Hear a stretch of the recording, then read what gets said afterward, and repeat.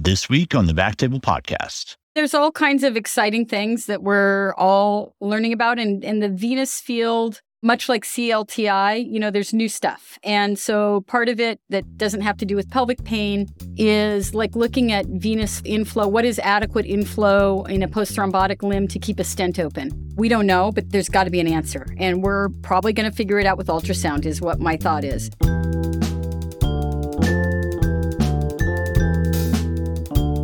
Hello, everyone, and welcome to the Backtable Podcast, your source for all things interventional and endovascular. You can find all previous episodes of our podcast on iTunes, Spotify, and on backtable.com. First, a brief message from our sponsor. Boston Scientific's Eluvia drug-eluting peripheral stent is a purpose-built stent platform with a polymer specifically designed to treat SFA disease. In 2 head-to-head trials, Eluvia demonstrated superior clinical outcomes compared to other therapies and is setting a new standard of care in SFA stenting. To learn more about how Eluvia can help you take the fight to PAD, visit bostonscientific.com/Eluvia. That's ELUVIA from Boston Scientific. At Medtronic, they take deep venous disease and patients' quality of life seriously. That's why they've committed to help you treat patients with the Abre venous self-expanding stent system. Risks include pain, myocardial infarction, pulmonary embolus, and restenosis of the stented segment. Learn more at www.medtronic.com/Abre venous.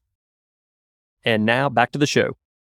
Hello, everyone, and welcome to the Backtable Podcast. My name is Jill Somerset, and I am your host today.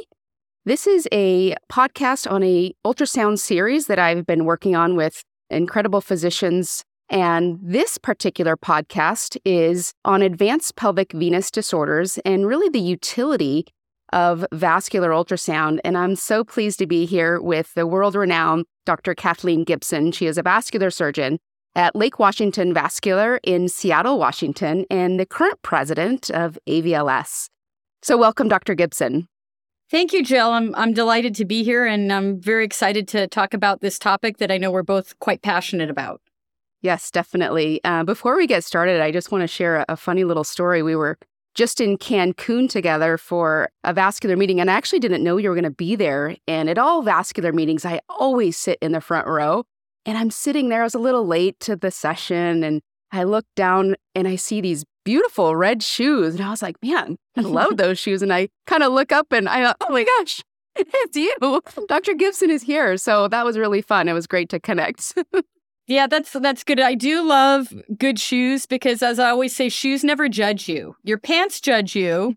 Other articles of clothing will judge you, especially coming through the pandemic and all that, and with some of us getting new hobbies like making pizza or whatnot. But your shoes never judge you usually as an adult. So you can have good shoes. It's great advice.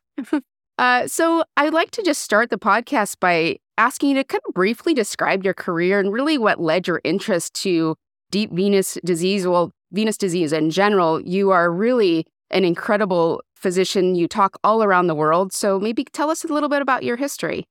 Sure. Yeah. So I finished my vascular training in 2001, and believe it or not, at the time I was the first woman to finish a vascular surgery fellowship at the University of Washington. So it seems like there should have been more before me, but I was the first one. And most of our training in the 90s really, frankly, had very little to do with venous disease. And in fact, actually, I think still most training programs in interventional radiology and vascular surgery are very arterial focused. As was I when I trained. So I came out in practice, and I'm in private practice, although I do a lot of clinical research, kind of was taught how to do that at the university. But I realized that, and it is true, that there are more patients that have venous disease that you will see than arterial disease. And venous disease, we know that about 100,000 people at least die every year of pulmonary emboli, whereas less than 10,000 people die every year of a ruptured aneurysm of the aorta. So it's a very important area and one that we probably don't get enough training in. And so I became quite passionate about venous disease because it was a lot of what I was seeing in practice.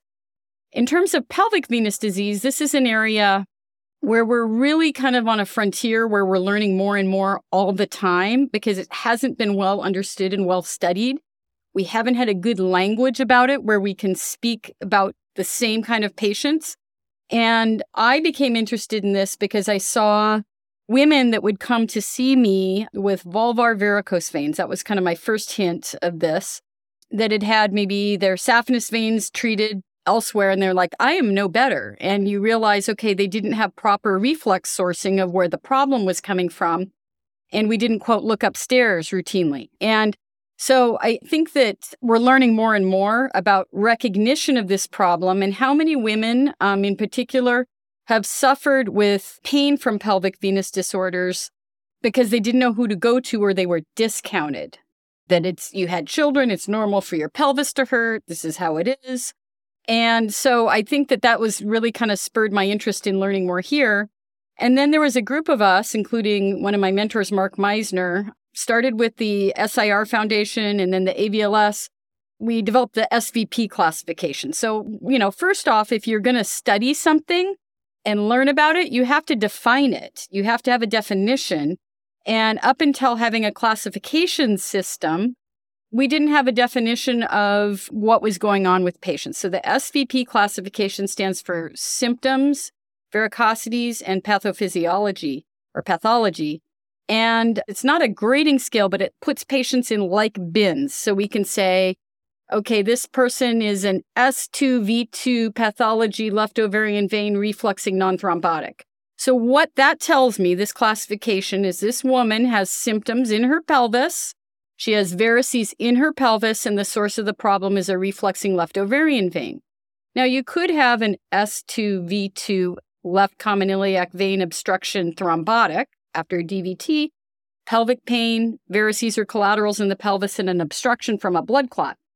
That person may also have pelvic pain, but it's going to be completely different approach than the first person I mentioned. So that was kind of long answer to your question, but, we're at least on a pathway now where we can have a language where we're talking about these patients and put them kind of into similar groups, because we have different types of pathology that can cause the same symptoms, and really helps us, and it helps you, kind of someone imaging, to be able to really communicate well what the cause of the problem is, or sometimes there's multiple problems.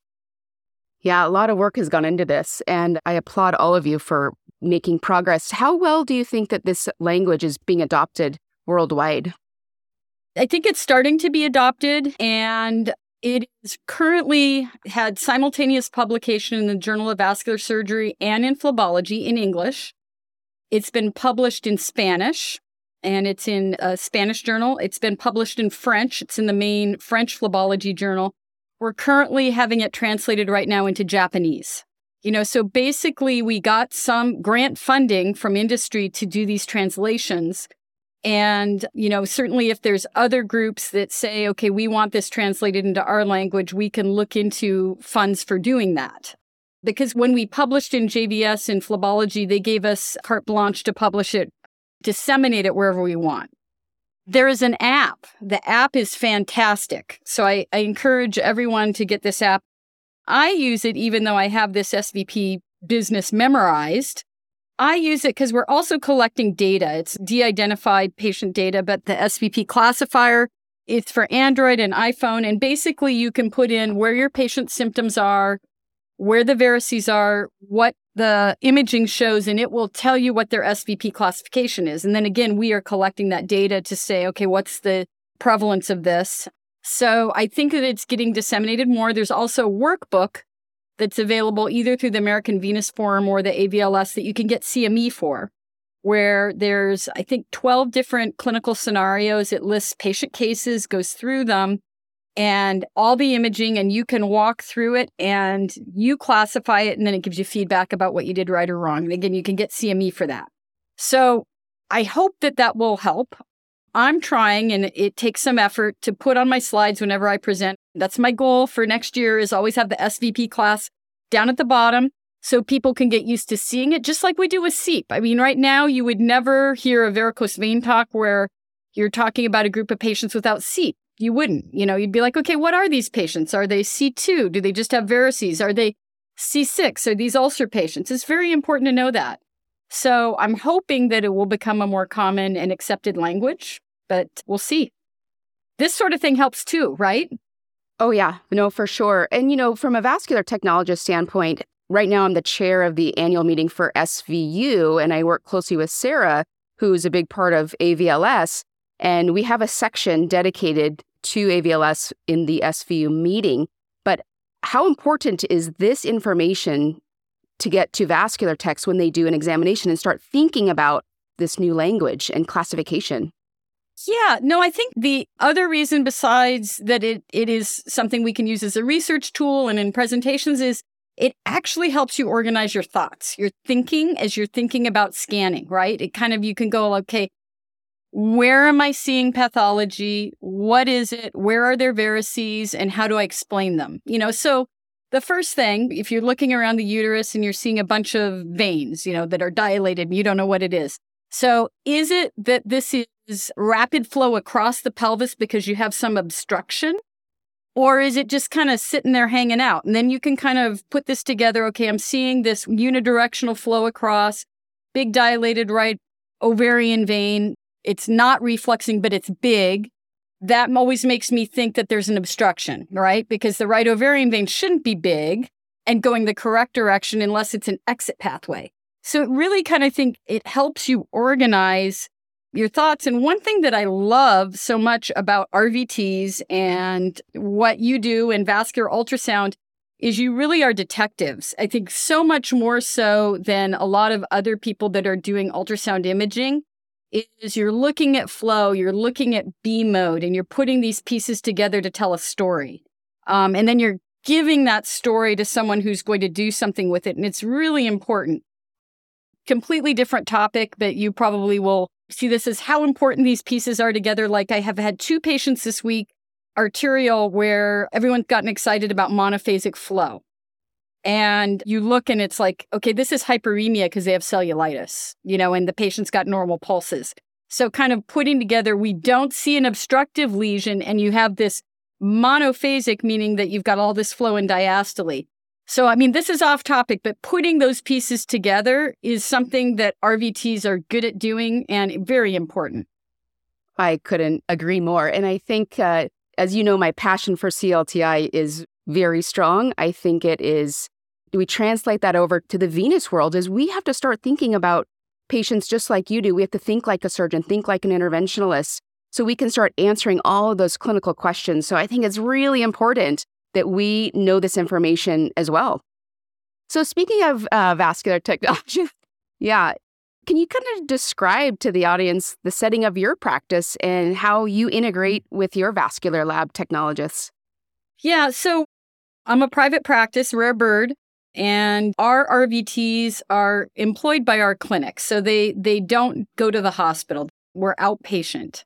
They're very integrated. Up until COVID, for example, we always had them in with us in all of our superficial vein procedures that we did.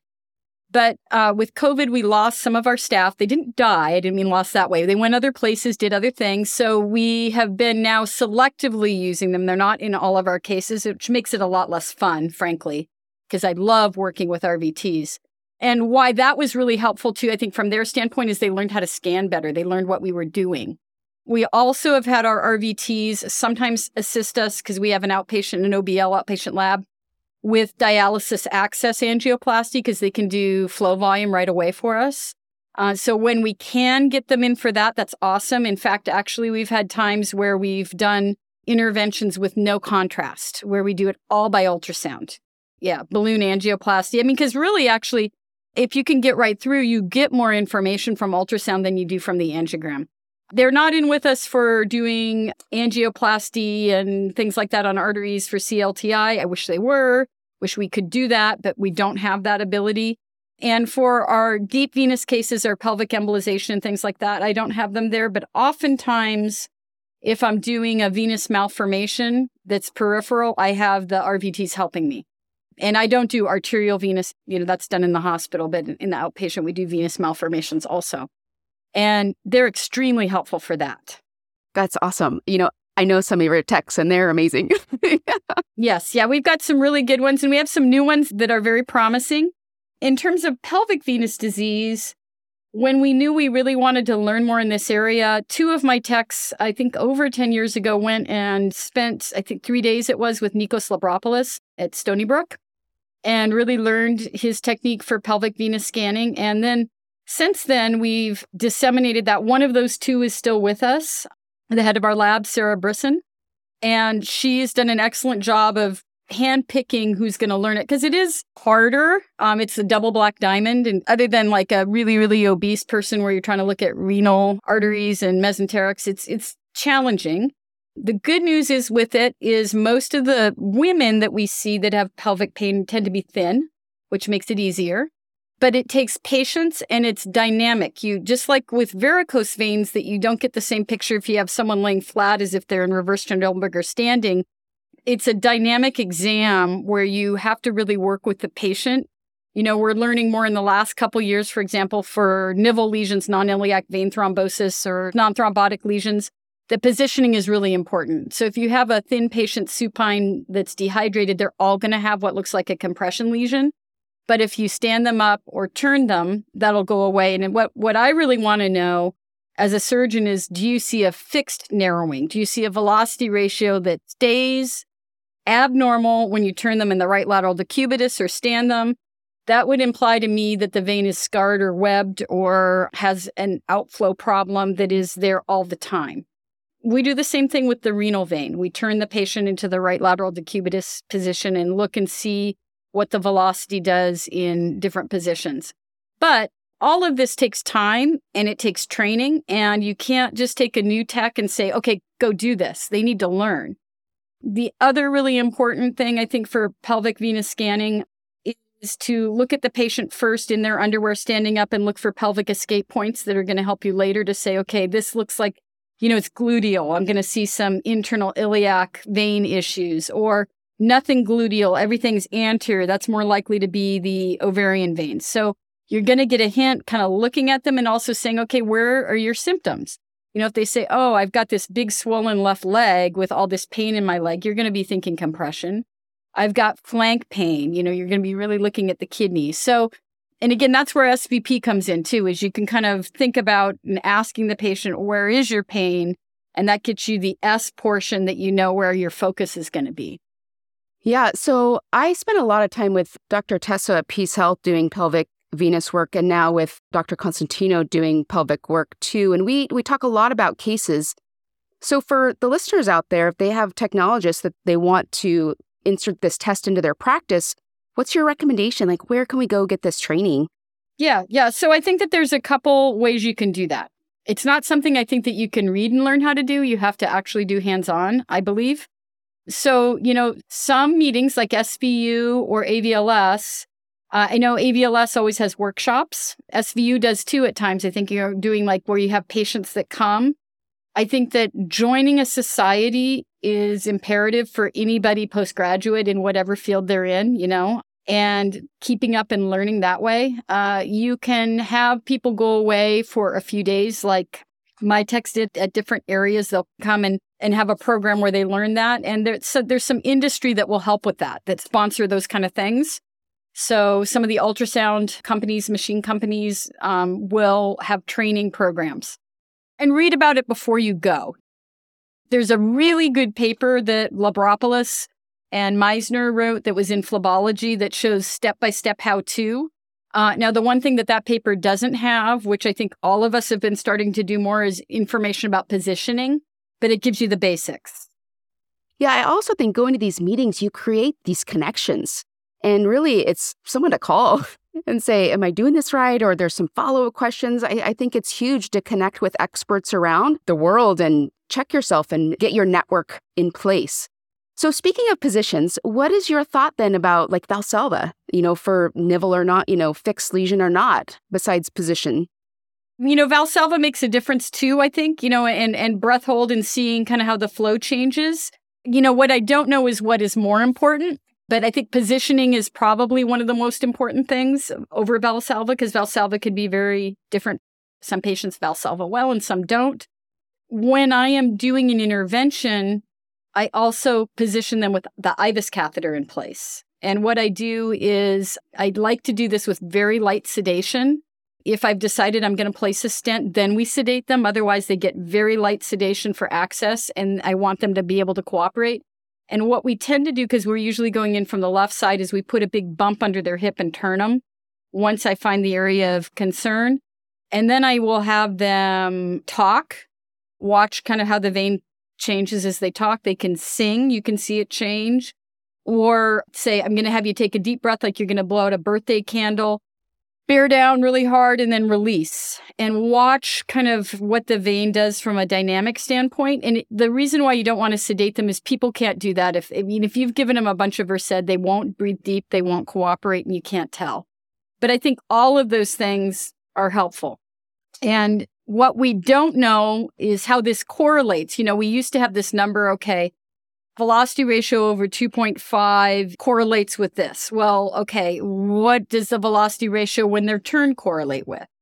If you see no increase in velocity, if the vein's wide open, what do you do if they had a high velocity ratio when they're supine? So we don't have anything validated, but I think what we do know is when the new venous stents came out, there was a huge enthusiasm and uptick in their use, which is good and bad, because there's been undertreatment of patients that really needed stents. And then there's been overtreatment. And overtreatment in medicine can either be honest mistake, lack of education, or can be financially driven. If it's financially driven, education's not going to fix the problem. But if it's educationally driven, it can really help. And I would like to think that most of it's that we get excited that we've got these new stents that are easier to use, and the danger of inappropriate treatment for a nivel lesion is stent migration. One of the worst things that can happen is you take somebody who may be fairly healthy otherwise with leg swelling, some pelvic pain, and then you give them a life-threatening condition. So, I think that really good care in figuring this out about what do we do with positioning and what's a real nivel is something that we're still trying to work out and learn. So then do you feel like for the preoperative ultrasound that you're getting closer to kind of figuring it out with some positional changes? Yes. Good. Yes. So, yes. I think we've really lacked in that area. Yeah. Because it used to be like 5 years ago, a lot of these people would go on to venography and IVUS, and we'd be like, wow, they had that lesion, but it just doesn't look that bad today. Or I'm not sure, but we had that before. So if I did take somebody and Sarah would tell me, well, they were really tight when they were supine. When I turned them, it went away completely. I'm first off, maybe not going to take them at all to do further imaging.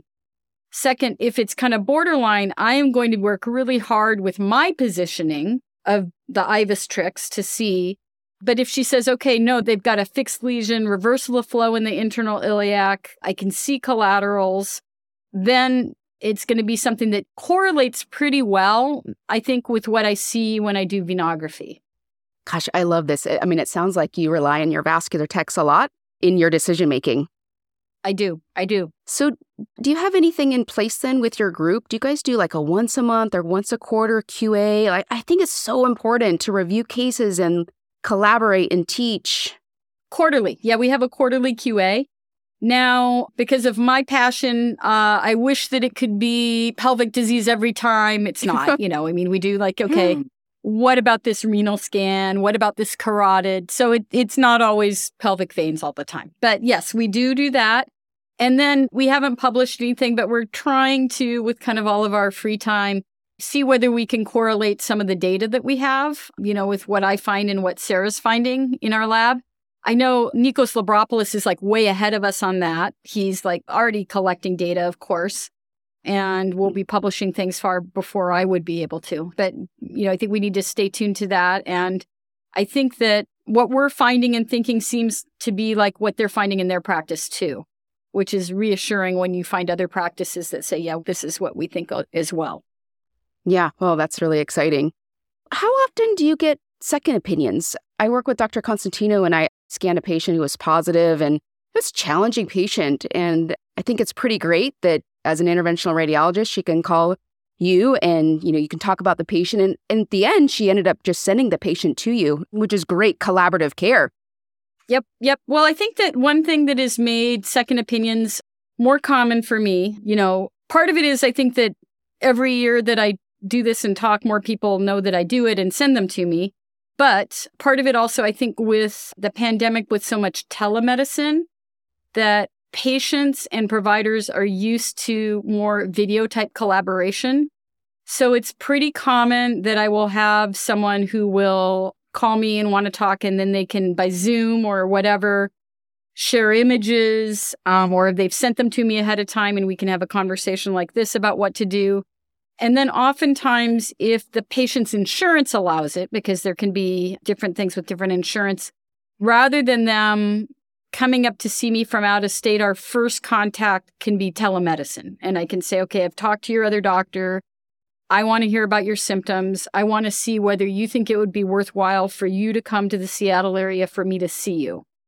And then if the answer is yes, then what we try to do is try to stack everything as much as insurance will let us. Meaning, if I want to do another scan in our lab, we do it the day that I see the patient, and we maybe have held some time for an intervention later in the week so that they have kind of one trip, and then the post-op after, and then we do some of the post-op follow-up in telemedicine, or they can go back to see the doctor that referred them to me for help. And I've done that for years with patients in Alaska, and I'm doing it now more with some of the other nearby states. Yeah, nice. Can you talk about your workup algorithm of a patient? So you're going to start with ultrasound, then what? Yeah, either the patients found me themselves, or they've been referred, or they've come in for varicose veins in the leg, and it's, oh, by the way, and you see the correct pattern, meaning it's atypical for a saphenous pattern, or they've had a scan, I'm like, oh, look at where this is coming from. Usually I can tell on physical exam ahead of that. Usually I'm not surprised. But then I query the patient, okay, are you having pelvic pain? Do you have vulvar pain? And if it's a pelvic source into the leg and they don't have pelvic pain, other than my own curiosity, I do not need to do a pelvic workup, because I will not treat them from above if they have no pelvic symptoms. I just tell them, look, I know what we would find if we looked up there. We'd find something. But since that area is not bothering you, we're just going to deal with the legs, knowing that you could have recurrence because we didn't treat the source. But, you know, I'm very focused on treat the patient, not the imaging. So first I determine, okay, do they need an ultrasound? The ultrasound they always get first. Then the other things that are really important if they've got pelvic pain is how old are you and have you seen a gynecologist? Because we do not want to forget that even though we're venous specialists, endometriosis is actually the most common cause of pelvic pain in women in the United States. And you can have both. You could have endometriosis and pelvic varices. And I don't want to be the person that, you know, if you're a carpenter, you just use the hammer you're used to. So you want to make sure that the gynecologist has seen them, that there's not other things to worry about. Someone with new onset pelvic pain post-menopause is very important because we don't want to miss a malignancy, right? And so if they've seen a gynecologist, they're not postmenopausal, they're not a teenager where, you know, I'm worried about something else going on, and they have been cleared, then I don't always use cross-sectional imaging because I think our ultrasound's good enough. If there's something else I'm worried about, if they've got a, you know, history of pelvic mass, anything else, then cross-sectional imaging I think would be in order, or in a postmenopausal woman where this just picture doesn't fit. You want to rule out any kind of pathology like a cancer.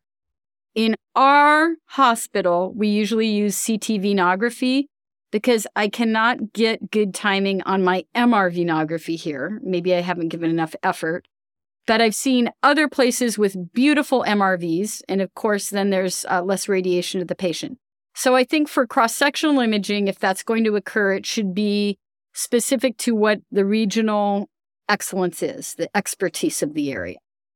But not everyone in our practice gets cross-sectional imaging. In fact, most of the women of childbearing age don't usually, but I've had them cleared by a gynecologist. The other thing to be aware of in the workup that I talk to them about is, you know, pelvic floor disorders. And I work with pelvic floor physical therapists more and more because myofascial pain is also something that patients have often after having children. And I do think that having pelvic venous pain can lead to myofascial pain. So I think having a pelvic floor physical therapist in your Rolodex, we don't have Rolodexes anymore, but in your contact list is important because you also may need to use them after you're done intervening. Okay, so they get an ultrasound. I've assessed them. You then meet with the patient again and you decide, are your symptoms bad enough that you would consider an intervention, which could be, if you have an obstruction, a stent. If you do not have obstruction, a embolization. And I think that for most patients, the embolization, pretty easy decision if they've got a lot of pain, because there's really not a lot of complication, in my opinion. Coil embolization is pretty rare if you size your coils right.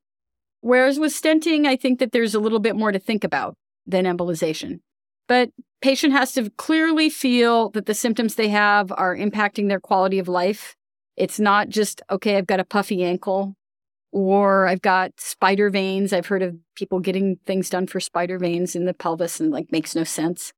The other thing to be aware of when you're talking to patients is a lot of these women, particularly with a more posterior escape pattern, have hemorrhoids as well. And as we know, the venous drainage of the rectum is twofold. It's both portal and through the internal iliac veins. So I have had people that have had improvement when I've treated them from above with their hemorrhoids, but you can't guarantee that at all because, we're not treating the portal drainage, right? So you have to be really careful when you're counseling patients about expectations. That's great. Thank you for describing all of that. So what about post-operatively? How are you following these patients? Yeah, so if they get stents, they get a ultrasound pretty early in the postoperative period, usually in the first month or so. We want to look at the stent, make sure it's okay. And then with stents, the nivel lesions, we check them every 6 months for the first couple years and then annually. And you have to wonder, when do we stop doing it annually? Because there's no recommendations out there. We kind of do it annually until the patient says, look, I don't want to see you annually. And then I kind of stretch it out.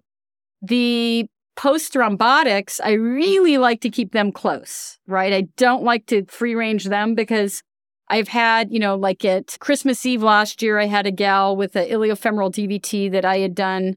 I stented her 2016 for an post-thrombotic, and she got off a follow-up somehow.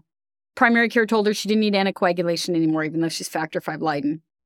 And then she had bunion surgery and they didn't use any prophylaxis, and lo and behold, everything clots, right? And so that's why I kind of like to keep my post-thrombotics, at least every 6 months the first few years, and then annually. They should come in, have an anticoagulation refresher. This is why we're doing this. And I don't like to lose those patients. I like to keep them forever because I want them to understand why I'm keeping them forever. The ovarian veins, we've scanned them before. I don't know whether it's necessary because I haven't had one that's been open ever. So that's not a routine part. It's more of a clinical, how are you doing? So I see them at 1 to 2 weeks just to make sure everything went okay. And then for those that are still having menses, I like to see them after 3 menstrual cycles to see the results of what we did. So, and then at that 3-month visit, I decide when other visits may be. If they're great, fine, I may release them. If they're not all the way better, I may say, okay, I want to see you back after another period of time. But we don't do routine imaging on embolization patients unless something new comes up. It's very symptom-driven for them. Okay, I have to admit, I'm drinking my tea on a Saturday afternoon, and I could listen to you talk all day long. Yeah, that's all right. I love it. You're just full of all of this exceptional information. And I hope vascular technologists listen to this podcast because you provide such valuable insight to what maybe sometimes is missing on the vascular ultrasound side. So I also want to applaud you for speaking at SVU and being engaging and supporting your techs. I think we need more of it. I think we're getting more of it in the arterial world, but having more of it in the venous world is certainly needed, I think, especially for pelvic venous disorders where there's, in my experience, I feel like there's a big gap of testing, and that's certainly an area that I think ultrasound can advance, for more techs to do it as well. Yeah, no, I think all techs should be in the SVU. I mean, I think that that's important. And then any lab should see, because you can't have everybody go to the meeting because then nobody's there working. But, if somebody should try to go, if you can, every year, and then bring back all that knowledge to everyone else. And then I'm going to make a plug for the AVLS because I'm president. Yes. We have an ultrasound section, and Linda Antonucci is the chair right now, but it's been quite active. And in the past year, we've had the most growth in membership in our non-physician members. So RVTs, therapists, ARNPs, PAs has been our biggest growth. And this next September, the meeting is the UIP meeting. So UIP is like the Olympics of vein meetings. So all the vein organizations that are societies in the world come together for an annual Congress. So it's a really big meeting. We're going to have, I think, a really healthy, robust ultrasound section, and that's in Miami in September. So I would love to see whoever is listening to this podcast. It's going to be fun. Who doesn't like Cuban food or being in Florida?